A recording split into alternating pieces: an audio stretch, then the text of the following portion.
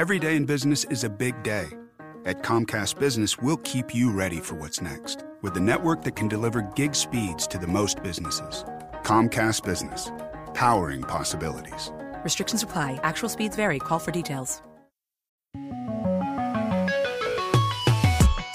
This is your tech news briefing for Monday, May 24th. I'm Chris Zinsley for the Wall Street Journal, filling in for Amanda Llewellyn. Google has pumped billions of dollars into artificial intelligence. One of its biggest initiatives is through a unit called DeepMind that works on ethically sensitive AI research. Senior managers at DeepMind had sought for years to gain more independence from the parent company. Now, we report exclusively that Google has quashed those efforts. We'll talk with our tech reporter Parmi Olson, who broke the story for us, after these headlines. As we previewed last week, Apple CEO Tim Cook took the witness stand Friday in a closely watched antitrust court battle. Cook spent about 4 hours trying to counter claims by the maker of Fortnite, Epic Games, which says Apple unfairly restricts competition in its App Store.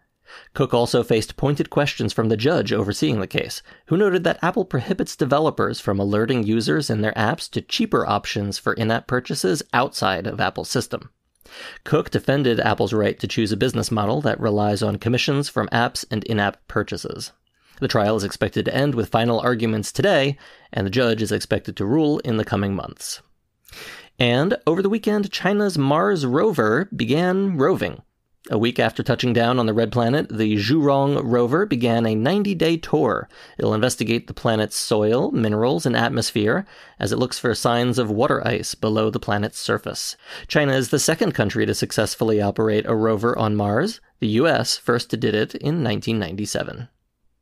All right, coming up, Google cut off an attempt to give its DeepMind AI unit more autonomy. We get into what happened after the break.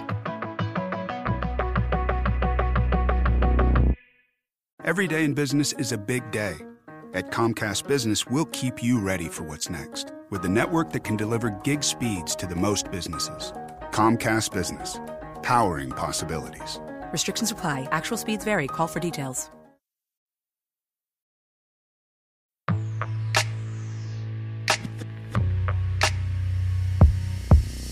Back in 2014, Google bought a company called DeepMind. It specializes in making advanced AI systems to mimic the way human brains work. It's an approach known as deep learning. Now, for years, senior managers there had tried to negotiate more independence from the parent company. And now, we report that last month, Google ended those talks. Parmi Olson broke the story for us, and she's here to talk about it. Parmi, thanks for coming on the show. My pleasure. So, Parmi, let's talk about these negotiations over DeepMind. You've been speaking with people close to this situation. What did you learn about what the people at DeepMind wanted? So what I learned from speaking to people who were familiar with what happened was that DeepMind had been proposing for some time to Google that they could have some measure of independence from the company. And this went back actually quite many years back to around the time of the acquisition. So Google bought DeepMind in 2014 for about $500 million. And actually, the year after that, Google restructured into Alphabet. It became more of an umbrella company with so-called bets that it was managing.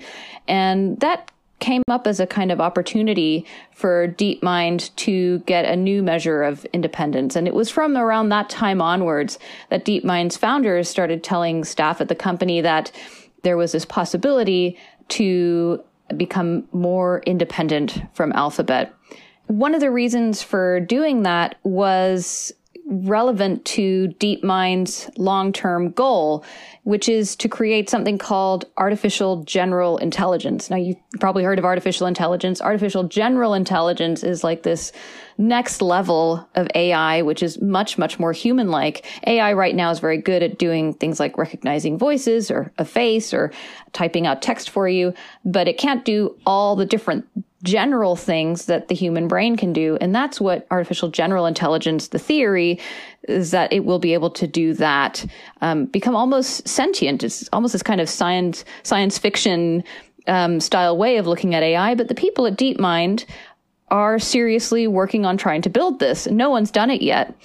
But they take it very seriously, and they call it solving intelligence. And the view in the company and of the founders was that, hey, if we actually build this, should it be controlled by a single corporate entity? And they felt that actually it would be better to be more independent from Google. And so what they looked into was to have some sort of partial spin out where they would become a much more legally separate organization with a kind of quasi nonprofit structure.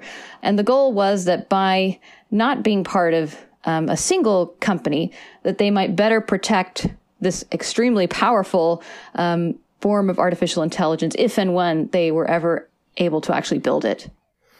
Yeah, I can imagine that that kind of work would come with potentially a lot of related ethical issues working on something as advanced as general AI. What was their hope that this separation from the corporate parent company would help achieve? I think it was a little bit ill-defined from what I was able to find out from speaking to people. But one thing they did try to do was actually write guidelines to steer that separation. So have the principles in place about how this kind of AI should not be used. For example, it should not be used for certain types of surveillance, and it shouldn't be used with autonomous weapons.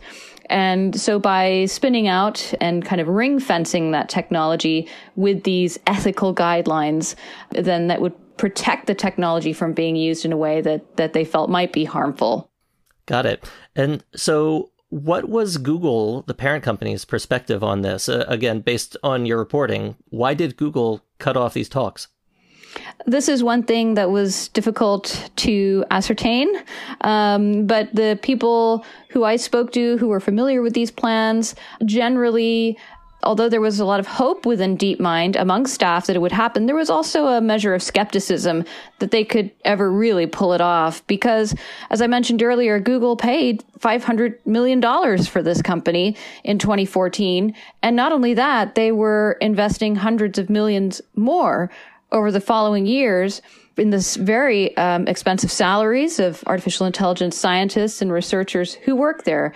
There are about 1,000 people who work at DeepMind, and most of them are engineers and researchers, and they're very well paid. And the company is not profitable. In fact, it's loss making for the last few years. So it's a big financial investment for Google, and you can imagine actually, if you buy a company, you invest that much money in it, why would you want to allow that company to be spun out in that way? Got it.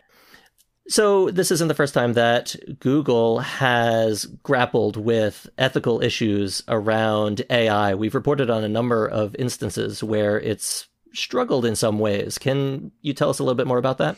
Yeah, I mean, I think that's a great question. And actually, there's this broader question of how do companies regulate themselves and oversee this kind of technology. And Google, in 2019, they launched this very high-profile independent council made up of people outside the company to guide the AI-related work that it did. And then it disbanded about a week later because there was quite a bit of uproar about one of the people on that council. So the company certainly has tried to do this kind of thing, but it didn't work. And there was another board that DeepMind had here in the UK that was overseeing its work in healthcare. They were building artificial intelligence systems and doing research into ways they could make sense of health data to help solve problems. That review board also got disbanded. So it's a tricky area. Google does have a board for overviewing ethics in AI that it produces for its products and its services, but it's almost entirely staffed by Google executives. It's an internal board. And there are one DeepMind executive who is on that board and one DeepMind co-founder who's on that board. And so a lot of people are paying attention to what Google is doing in AI. We heard from Google's vice president of engineering earlier this month, Marian Croak, and she talked about bringing more people onto Google's AI ethics team. Why is Google so closely watched when it comes to AI and ethics? Well, I think Google is one of the foremost tech giants, and it puts a ton of money into artificial intelligence research. And Sundar Pichai, Google CEO, has frequently talked about AI as being important to the company's future. AI, generally speaking, is behind so many of the things that we kind of take for granted today, the recommendation systems that power Netflix or that power the Facebook news feed or the recommendation algorithm on YouTube. The content moderation that happens on YouTube and that happens on Facebook is, as well as powered by humans, it's powered by artificial intelligence algorithms. So the way that AI works and is researched and scrutinized is very important when it comes to even the products that we use day to day. All right, Wall Street Journal tech reporter Parmi Olson. Parmi, thank you so much for coming on the show. Thank you. And that's it for today's Tech News Briefing. You can find more tech stories on our website, WSJ.com. And if you like our show, please go rate and review us in your app store. It really does help. I'm Chris Zinsley for the Wall Street Journal. Thanks for listening.